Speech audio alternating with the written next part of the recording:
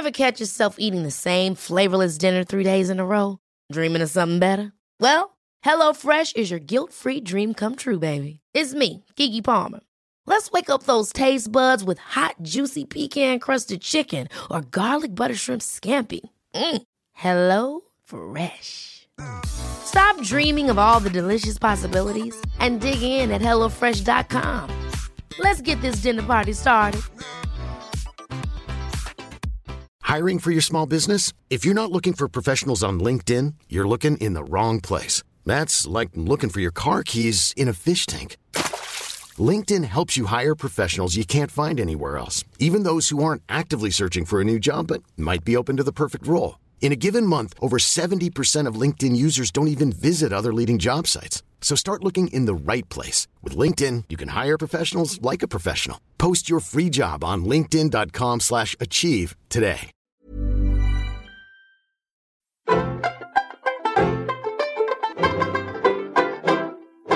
Hi, I'm Caroline. And I'm Anna. And this is Seriously, the pop culture podcast from The New Statesman.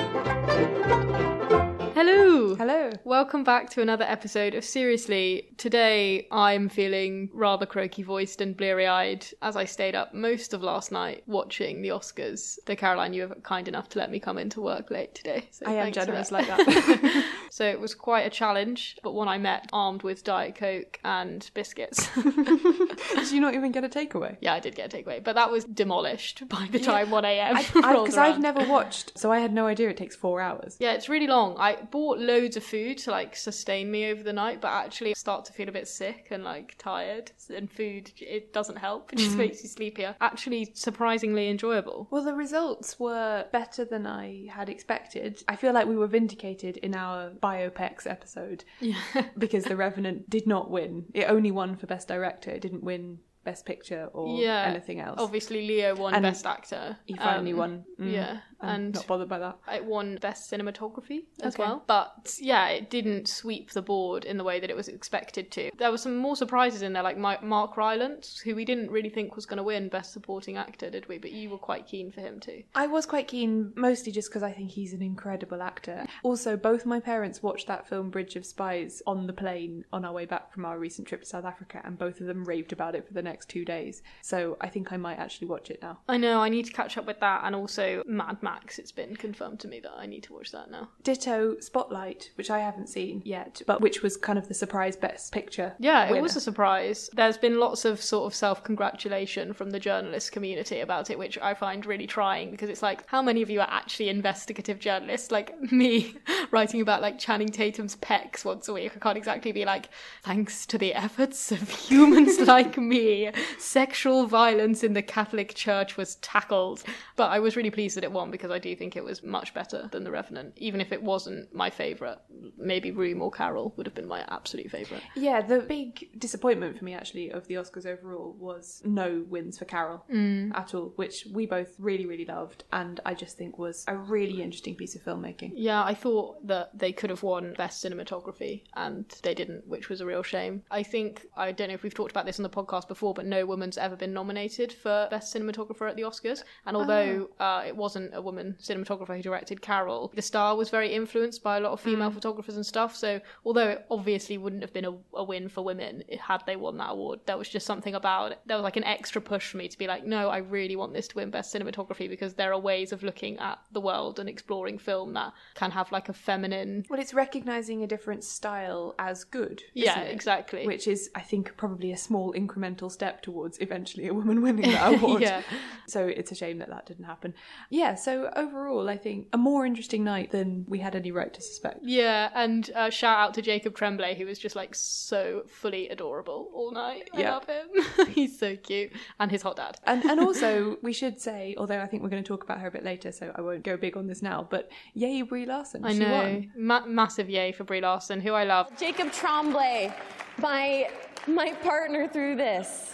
in every way possible. Thank you to everyone who participated in Room. Thank you to all of you who saw it. Thank you to the fans. Thank you to the moviegoers. Thank you for going to the theater and seeing our films. I appreciate it. Thank you. So the first thing that we're going to talk about this week is actually a big Hollywood glamorous, in the vein of the Oscars movie, which is Hail Caesar. Hail Caesar is the latest offering from Joel and Ethan Coen, set in a 1950s movie studio called Capitol. It's part sharp satire and part nostalgic portrait of the twilight years of Hollywood's golden age. It details a day in the life of the studio's fixer, Eddie Mannix, who's played by Josh Brolin, as he attempts to clean up myriad scandals from surprise pregnancies and rumours of homosexual relationships on set to the kidnapping of Capitol's most prized star, Baird Whitlock, who's played by a wide-eyed George Clooney. Here at Capitol Pictures, as you know, millions of people look to us for information and uplift and, yes, entertainment. And we're going to give it to them. And action. An army of technicians and actors and top-notch artistic people are working hard to bring to the screen Our biggest release of the year. Hail Caesar is a prestige picture with one of the biggest stars in the world, Baird Whitlock. So there's quite a lot of contextualising with this film, isn't there? Because it's based on real people and sort of real scandals at the time and a real movie studio. Yeah, so Eddie Mannix was a real person. He worked for a number of studios in that kind of fixer role, most notably MGM, I think he's particularly associated with. Yeah, so that kind of loose term fixer, I mean, from watching the film, I gathered it was kind of a bit like a PR role, but a bit more hands-on than that. We see Eddie Mannix sort of talking to journalists, but we also see him dealing with a lot of the internal operations of the studio and just like generally going around and like fixing problems. Well, I think that is sort of bred of the fact that at the time when this film is talking about Hollywood, you're still very much in the grip of the studio system where rather than actors being sort of paid per film, they're owned by the studio, and not just in terms of what films they make, but in terms of their lives as well. So that's why Eddie gets to decide who marries who and who's going to live where and could so-and-so appear with this person, because they control the kind of life rights and likeness and appearance of their stars as well as their career. So yeah, he's kind of like a PR but on steroids in a way, because he not only sells the product, he also manufactures the product that he sells. Exactly. So he just does everything. Some of the stars as well, we get a feeling that they're based on like stars that we know from the time. So people have said that George Clooney's character is a kind of Kirk Douglas figure. He made me think of Clark Gable. We could go on for ages, couldn't we, sort of like picking apart where and who all these different people are and where they're from, and would take someone with a more detailed knowledge of the sort of Hollywood era that we're talking about than me to do that for you. And me, I've been listening to the You Must Remember This podcast, which is about the history of Hollywood for a while now, and even then I think most of the references in it went over my head. But I suppose the question you have to ask is, does that matter? Is it still an enjoyable film? Yeah. And I think yes. Definitely. I mean, I would say everyone should go and listen to the Eddie Mannix episode of You Must Remember This. So if you just search You Must Remember This in your podcast app or whatever, and look for the Eddie Mannix one, it is really, really interesting and quite a good counterpart to the kind of portrayal you get of him in this film, which is kind of rose-tinted. Right? Yeah, he's mostly supposed to be a kind of lovable brute with a tortured conscience. You see several times during the film, you see him going to give confession and then praying over what he should do, and he's obviously, quote, a family man and this sort of thing. When actually the reality is a bit darker than that. He did some pretty questionable things in his quest to keep the studio's reputation up and really make money. Dark stuff. I mean, from like covering up and discrediting rape victims to there are even people who think maybe like bumping people off was involved. Like it's or pretty covering crazy. Up the bumping off of people. Yeah, it's really, really dark and absolutely insane. And anyone who thinks, "Oh, this sounds scandalous and interesting," should definitely check out the podcast. But I do think it is sort of like an on-screen romp, regardless of all that context. Yes. It's really, genuinely, really funny. One thing I have definitely learned is that Hollywood loves making films about Hollywood. The fact that there've been, like, I didn't know this. I only know the one starring Judy Garland of A Star Is Born, which is another sort of film about the Hollywood system. There've been like 5 remakes of that film in the 20th century. Hollywood loves nothing more than not even satirizing, but glorifying itself. Yeah. And so that's what this film is about. The studio is making this gigantic blockbuster called Hail Caesar, which is the story of Christ told through the eyes of a Roman centurion played by George Clooney's Baird Whitlock. But you also get this tour around everything else that's happening at the studio. And so you get these little vignettes of the other films that are being made. So there's like a cowboy movie and then a kind of British period piece. Yeah. And I don't even know what that one Scarlett Johansson's in. It's like a kind of mermaid. weird water ballet with mermaids. In my mind, it's part of the same movie as Channing Tatum's Gay Sailor movie because they start singing about mermaids. Oh. Mermaids. So they do. So Channing Tatum's Gay Sailor movie in this is 100% the highlight of the film. The absolute peak of this movie and also potentially my life. And you get like 4 minutes of it on screen. I would watch 90 minutes or more of that whole movie. It's amazing. Yeah, it's literally Channing Tatum and a bunch of other men in very tight-fitting sailor outfits dancing with each other because they're about to go away on a sailing trip and they're not going to find any dames on this boat, so they're kind of all cuddling up to one another, dancing. We'll be searching high and low on the deck and down below, but it's a crying shame. Oh, we'll see a lot of fish, but we'll never clock a dish. We ain't gonna see a dame. No days. We might see some octopuses. No days. Or a half a dozen clams. No days. We might even see a mermaid. But mermaids got no dams. No dams. There's a brilliant shot, as seen in the trailer, where Channing Tatum kind of turns around with someone's legs spread underneath his chin, his head balanced on their arse. And it's just like so great and so funny. And I laughed the entire way through, partially because it was funny and partially because I was just on cloud nine and full of joy. Yeah, it's amazing. Again, it's not only a movie within a movie, it's referencing other movies inside that, and that's happening throughout. And it's also kind of self-referential because there are lots of parallels with the 1991 Coen Brothers film Barton Fink, which I love and is much darker. It's about a screenwriter and it's set in capital quote marks pictures, which in this film is much more closely aligned to MGM. But yeah, it's all part of this weird kind of Hollywood world that the Coen Brothers have built up. And part of how they do that is by casting the same people in all their films. Like, I was not remotely surprised when Tilda Swinton turned up in this film, you know, playing, in fact, two versions of herself. She's playing two twins yeah. Who are both journalists competing for the same story, which is a bit weird. They just use the same, like George Clooney's been in how many Coen Brothers films now? Yeah, but it's also, it's such a heavy film, and that idea of like, oh, there's a star, there's another star, works in that kind of meta way that you're like meant to be in this lush, glamorous Hollywood setting, and where you're like, oh, another one. So I feel like, although often that really like cameo building cast can seem so unnecessary, for me in this it really worked. Yes, because Scarlett Johansson doesn't have very much screen time at all. She's only really got two scenes.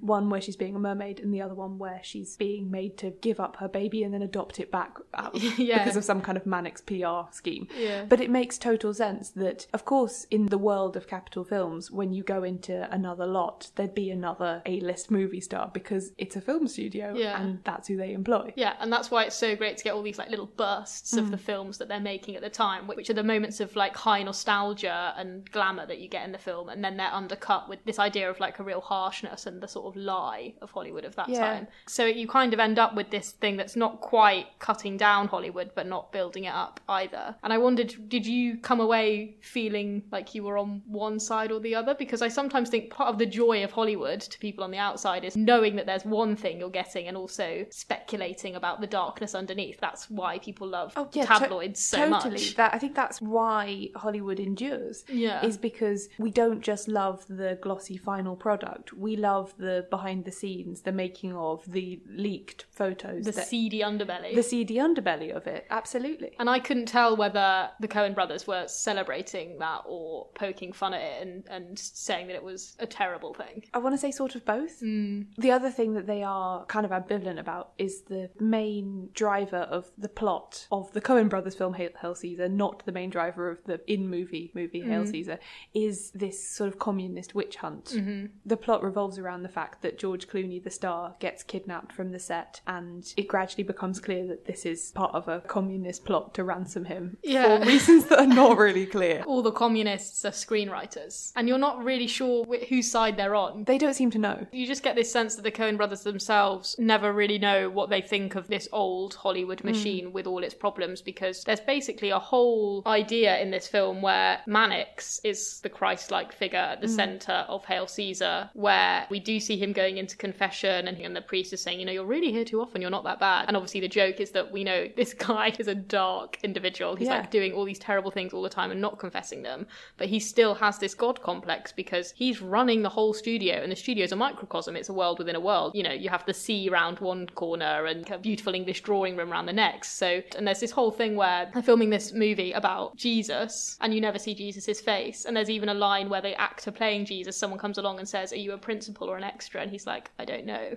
And this idea that like no one really knows who Jesus is in this film, what role he has to play, but Mannix knows what his role is and what he has to play. And you know that the Coen brothers are kind of poking fun of it on one hand and being like, obviously he's not. He's an egomaniac. Yeah, he's delusional. But on the other hand, you're like, but he's running the show, and these studios did produce some of the most incredibly entertaining movies of the period. They never really come down on one side of the coin or another. That for me was quite fun, but it does leave you very confused. It does. And then of course there's the kind of added layer of, in the context of this particular film, they are the Mannix figures. Like, I thought it was very telling that, the film ends and then the next thing you see in the credits is just written, produced and directed by Joel and Ethan Coen. And it comes out of this sort of like, they end it, don't they, with this very kind of like divine inspiration-y moment, and the text sort of comes out of this golden sky, and it's like this big joke, and you know that they're playing with you, but you're also like, you're laughing at me and I'm never going to quite be in on the joke because I don't know what's going on in your mind. You are in the show and you did just create all of this, and I did just sit there and watch it. Was I not supposed to? I don't know.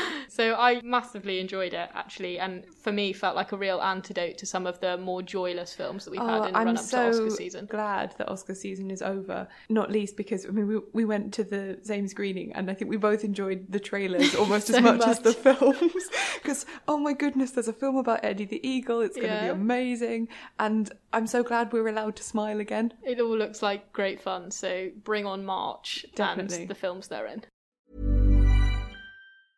Selling a little or a lot? Shopify helps you do your thing however you cha-ching. Shopify is the global commerce platform that helps you sell at every stage of your business. From the launch your online shop stage to the first real-life store stage, all the way to the did we just hit a million orders stage. Shopify is there to help you grow. Shopify helps you turn browsers into buyers with the internet's best converting checkout. 36% better on average compared to other leading commerce platforms. Because businesses that grow with Shopify. Get a $1 per month trial period at shopify.com/work. Shopify.com/work. Hiring for your small business? If you're not looking for professionals on LinkedIn, you're looking in the wrong place. That's like looking for your car keys in a fish tank. LinkedIn helps you hire professionals you can't find anywhere else, even those who aren't actively searching for a new job but might be open to the perfect role. In a given month, over 70% of LinkedIn users don't even visit other leading job sites. So start looking in the right place. With LinkedIn, you can hire professionals like a professional. Post your free job on linkedin.com/achieve today. Ever catch yourself eating the same flavorless dinner 3 days in a row? Dreaming of something better? Well, HelloFresh is your guilt-free dream come true, baby. It's me, Keke Palmer. Let's wake up those taste buds with hot, juicy pecan-crusted chicken or garlic butter shrimp scampi. Hello Fresh. Stop dreaming of all the delicious possibilities and dig in at HelloFresh.com. Let's get this dinner party started.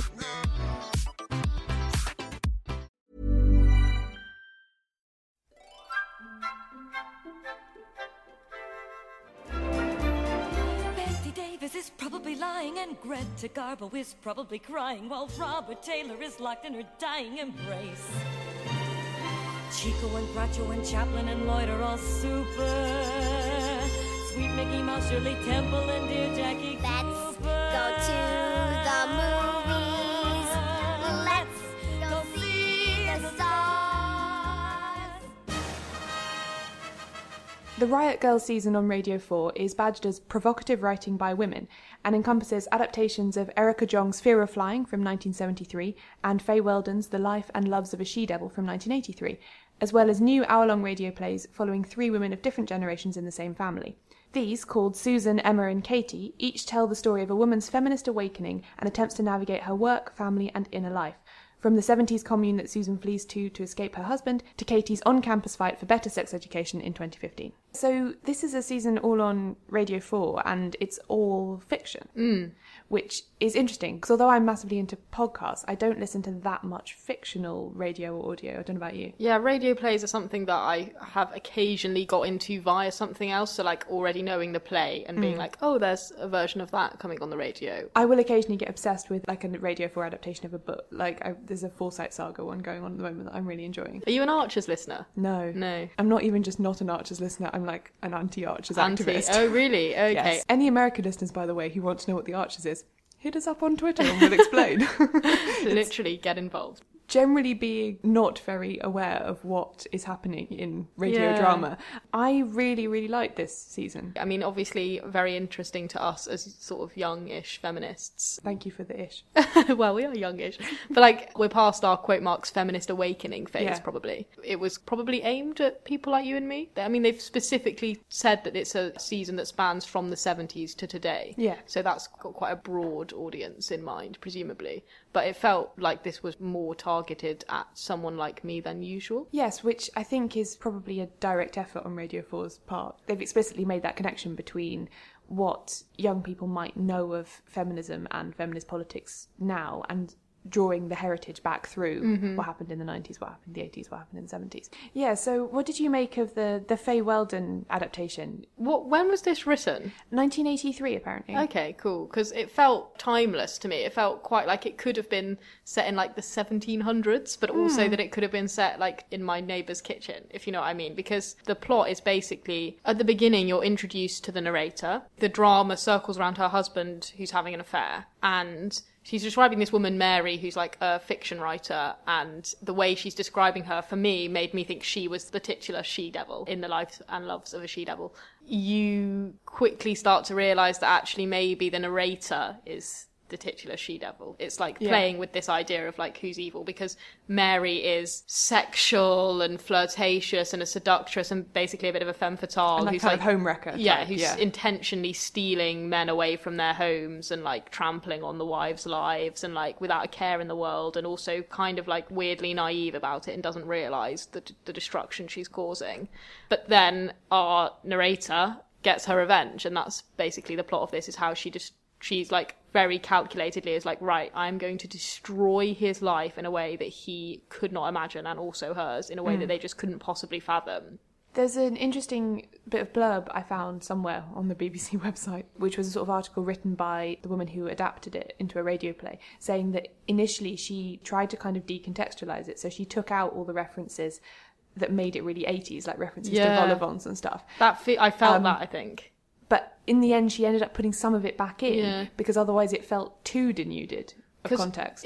I was honestly struggling to place it until she said that they were watching TV, or that there was a line with the word TV in, and I was like, oh, okay. Because I think somehow for me that revenge quality is caught between like the revenge tragedies of like the 1700s and the like modern, slightly ironic misandry. Yeah. It's like that idea of a she-devil that people are kind of both that traditional fear of the she-devil, that actual fear of the misandry, and then the modern day, slightly ironic, playful idea of misandry. So I really liked it. I was really into it. I was like really soaking up those vibes.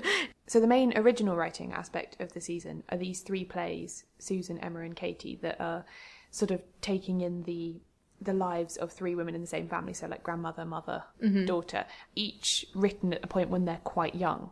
So the first one is set in 1975, then 1995, and then 2015.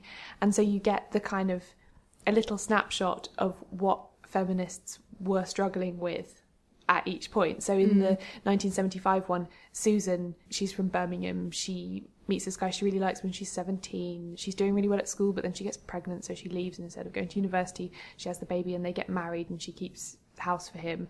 And then she kind of, a few years later, after another kid, she's kind of like no, this was not how my life was supposed to be. She leaves him. She ends up living in this commune. And so it's all about the kind of 70s hippie. And, it's the kind of commune where they raise the children collectively. And so she brings the kids. No children use the terms mum and dad. Everyone's just called by their actual name because no one should be defined by their parental role. And, that sounds fun. It's really interesting. And so you get both the positive benefits of that. But then she discovers that all of the kind of misogyny and oppression that she experienced in her marriage, this dude she takes up with in the commune tries to do exactly the same thing to her. And it's structural. Who would have thought it? I know. It's one of the best delineations I've ever heard of the so lefty bros can be bad too kind of thing. Damn it, the patriarchy. I knew it. So that's I really liked that one. I thought it was very good. In the 1995 one, her daughter Emma has done what her mother never could. She's gone to university. She's got a first from Oxford in PPE. She's working for New Labour. Traitor. You get all of the sort of 90s laddish sexism. And then the 2015 one, which I know you liked. Yes, I did. So this one sort of focuses on Katie as she's... is she a first year or a second year? She's fairly new to university. I think she's probably first year, yeah. Yeah, and she is basically caught up in something that's still ongoing for many young people at university, the problem of rape culture on campus. And she almost accidentally finds herself campaigning for... Her specific aspect of her campaign is the idea that we need to get men to speak more about rape, basically, and refocus it as a men's problem, which actually I thought was where some of the strengths of the programme lay in looking at that issue, because while it's obviously a personal piece in a lot of senses, it's about her relationship with her paternal grandmother and her boyfriend and other people that she's at uni with and so on. It's very much about the issues that she's campaigning about at the same time, isn't it? Most of the conversations centre around her trying to persuade people. Yeah, and making all the arguments. Yeah, exactly. Yeah. So it's very rooted in these ideas. And the strength of that for me was this idea of actually rape is a men's issue because men are committing rape in the majority. And it was interesting to hear, not just because I think it's become almost an overused phrase, don't tell women not to wear short skirts, tell men not to rape. Yeah. Obviously true. But what this did was try and go one step further than that. And without being a rape apologist or anything like that, what the character of Katie wants to do is talk to the men who've nearly raped. Yeah, or raped. Say, what made you stop? How did you stop? And why did you want to stop? Yeah. Or why did you not stop? Which was really interesting. Yeah, it was. I think some problems come out of it a little bit. I don't know if this is because of the generational aspect of this play, but there was a weird focus on, well, not focus, but quite a few lines that commented on porn and how porn had contributed to... I thought that was a bit glib. Which, I think maybe misunderstands... It makes it a problem about sex rather than a problem about power. I thought there was a lot of focus on that there's just this impulse. It's it's really difficult to stop, and I've been watching porn for a really long time, and a lot of it was really graphic, and you're like, is that really the issue? Or but maybe this is the point, and this is what I think they did quite well. So in following this narrative through of we need to create a non-judgmental space where men can speak about these issues, they actually did that. The programme ends with these clips of different men explaining the sort of problematic sexual experiences they've had where consent has been iffy, and then there's no comment on them. And so part of me was like, is this bad? Are we being invited to feel sympathy for these potential rapists or rapists? But actually on reflection, I think maybe we're not, because basically the reason that I say that is because some of the men are and then I saw the look on her face and I felt so bad and I stopped, and I'm a bit congratulations, do you want a cookie? Well done for not raping somebody. Yeah. But perhaps that's actually the reaction that they want to provoke in you. They want you to be I can't... Because you want to both be able to say, okay, these men are not monsters, they're individual men, but also say, you're delusional if you think I feel sorry for you in this situation, because I don't, right? Yeah, and I think, you're right. I think that's what the drama is trying to elicit in you, is that response of, I want to be aware of your reasoning, but I don't feel sorry. I don't feel sorry for you. What did you make of the sort of media aspect of Katie's story? Because I found this quite interesting, that she's been writing her own blog and she's written a few pieces for her student newspaper, and then she speaks at a rally that I think gets it's probably on YouTube or something. The idea is that she's kind of getting a bit of a profile as a campaigner, and then she gets approached by this publisher being like, we want to make you like the British Lena Dunham, you can write a book about this. And she's like, great, can I write about how 10 women an hour are raped in the UK? And she's like, could you like also pad it out with some funny stuff about your boyfriend and your vagina?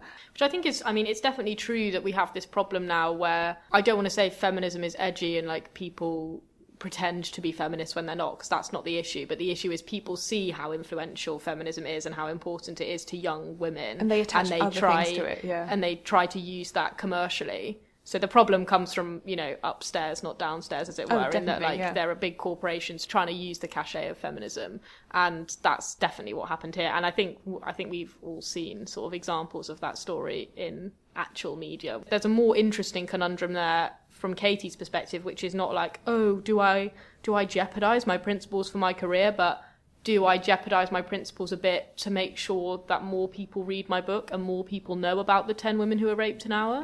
Which is definitely the more interesting question. And part of that is like, is it better to just stand in rooms full of people who already agree with me and just not really do anything to change people's minds? Or should I be going to these parties and like trying to become more mainstream so that I've got this breadth of audience so that I can be like, guys, change your behaviour? Which is interesting. It's a conversation that's happened around what Emma Watson's done with her He for She campaign for the UN, for instance, isn't it? Where she got, not a lot, but she got some criticism for how kind of seemingly basic that is as a feminist analysis, and like, why is she wasting her time like trying to talk to the men when the women are in danger? And obviously her reasoning is because you guys all already agree with me. These people don't. And I get the frustration with someone like Emma Watson, because I think Emma Watson would probably be the first to admit that she's new to feminism, really, relatively, and like it's difficult to take a message that is accessible, that's also intersectional and reflects the complexity of the problems at hand. But I also think that there is a place for people like Emma Watson doing things like that. I wouldn't want to make her disappear just because she doesn't do it perfectly. And that's, I think, the point that I came to after all of these plays, is that at no point in any of these decades has anything been perfect. But people are still trying, and that's and I also think that means that it's still important to have the critics of Emma Watson. I don't want them to go away either. No. I want this whole stuff to continue, and I want people to be like, hang on, that's a really white version of feminism that I don't agree with, or like that completely ignores my disabled experience. But that doesn't mean that she should completely stop either. So yeah, I thought it was really interesting and like surprisingly complex for, I don't know why I imagined a Radio 4 drama on consent and young people to be out of touch, but I kind of did. No, I think that's a reasonable assumption. Things are kind of changing with Radio 4. They are trying harder to do these things from where they originate rather than telling you how it should be. Yeah, definitely. And that's definitely good. So yeah, there's some other good stuff in part of the series. I definitely recommend Erica Jong's Fear of Flying adaptation. Yeah, I'm definitely which is from the 70s as well. So yeah, if you just search Riot Girls in the Radio iPlayer app. Yeah, spelt sort of normally, unusually. So like Riot, GIRLS. Not like the music movement. Yeah. All of this stuff comes up.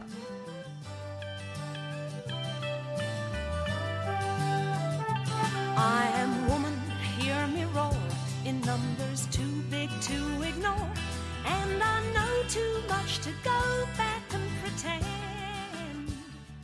Last week I recommended that Caroline give Short Term 12 a watch, starring Brie Larson. It's a film about a short-term care home for vulnerable children and young people. Caroline, major thoughts? I absolutely love this film. Did you? I loved it so much that I watched it through once, and then I basically watched it all the way through again, paused and took loads of screen grabs. My whole desktop and my laptop is just covered of screen grabs of this film because I thought it was so beautiful. I'm so glad you agree. It's amazingly well shot, isn't it? But also it's just so beautiful, so intense and like emotional, so quietly intense. I don't think I've been so moved by a film that is so kind of quiet and low key for a very long time. Yeah, because I did find it incredibly moving. Like, definitely cried at least once in it, and some of the characters in it, even just seeing them in the background of another scene made my heart ache.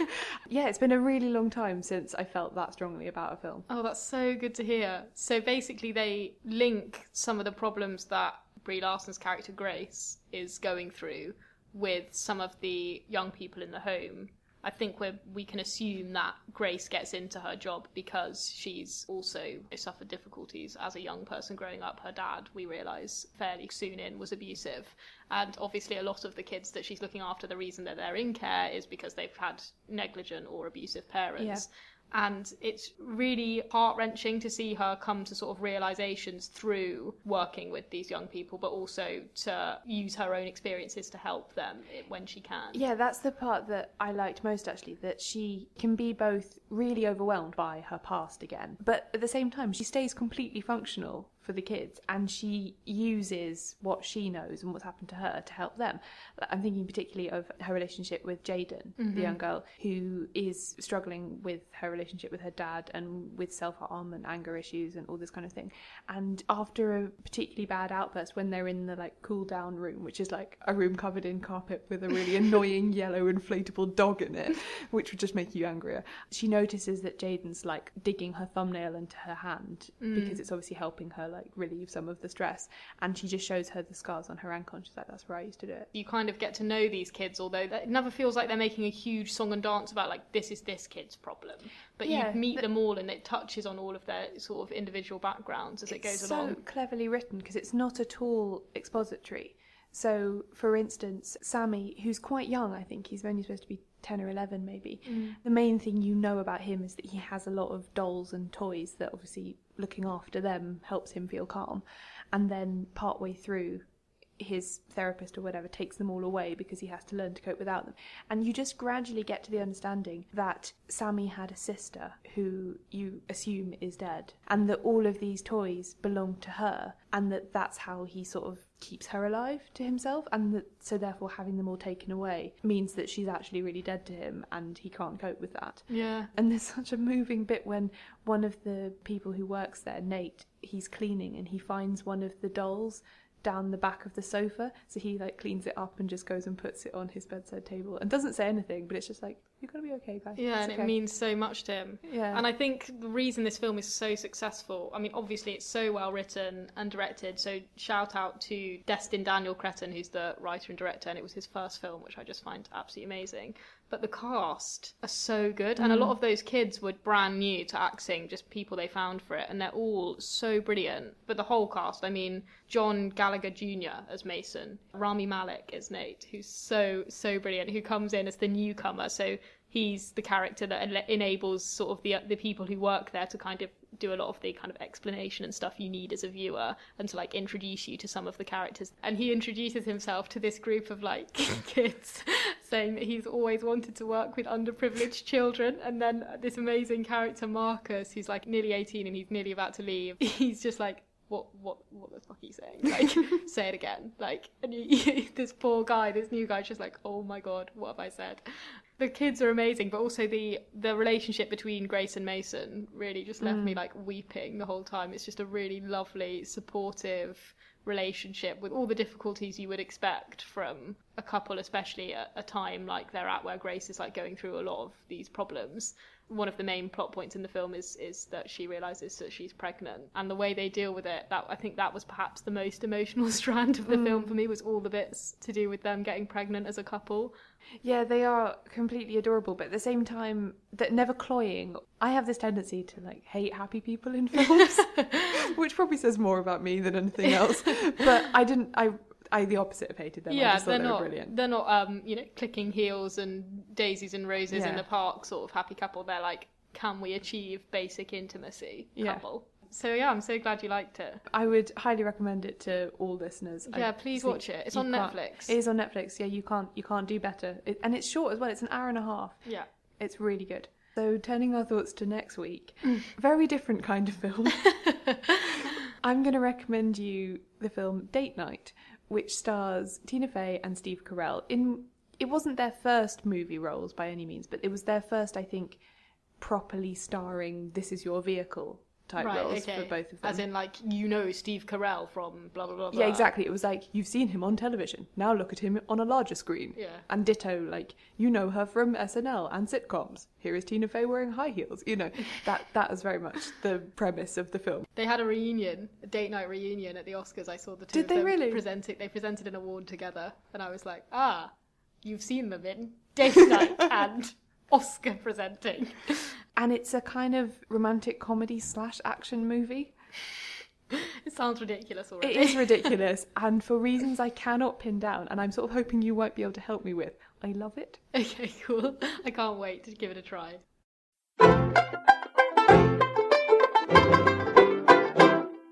Thanks for listening to Seriously, the pop culture podcast from The New Statesman. You can find us on Twitter, Facebook, iTunes and Tumblr. All the links are at newstatesman.com/SRSLY. Even on a budget, quality is non-negotiable. That's why Quince is the place to score high-end essentials at 50 to 80% less than similar brands. Get your hands on buttery soft cashmere sweaters from just $60, Italian leather jackets, and so much more.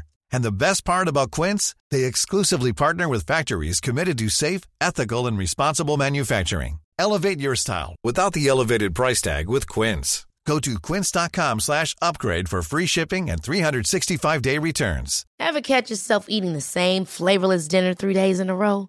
Dreaming of something better? Well, HelloFresh is your guilt-free dream come true, baby. It's me, Keke Palmer. Let's wake up those taste buds with hot, juicy pecan-crusted chicken or garlic butter shrimp scampi. Hello Fresh. Stop dreaming of all the delicious possibilities and dig in at HelloFresh.com. Let's get this dinner party started.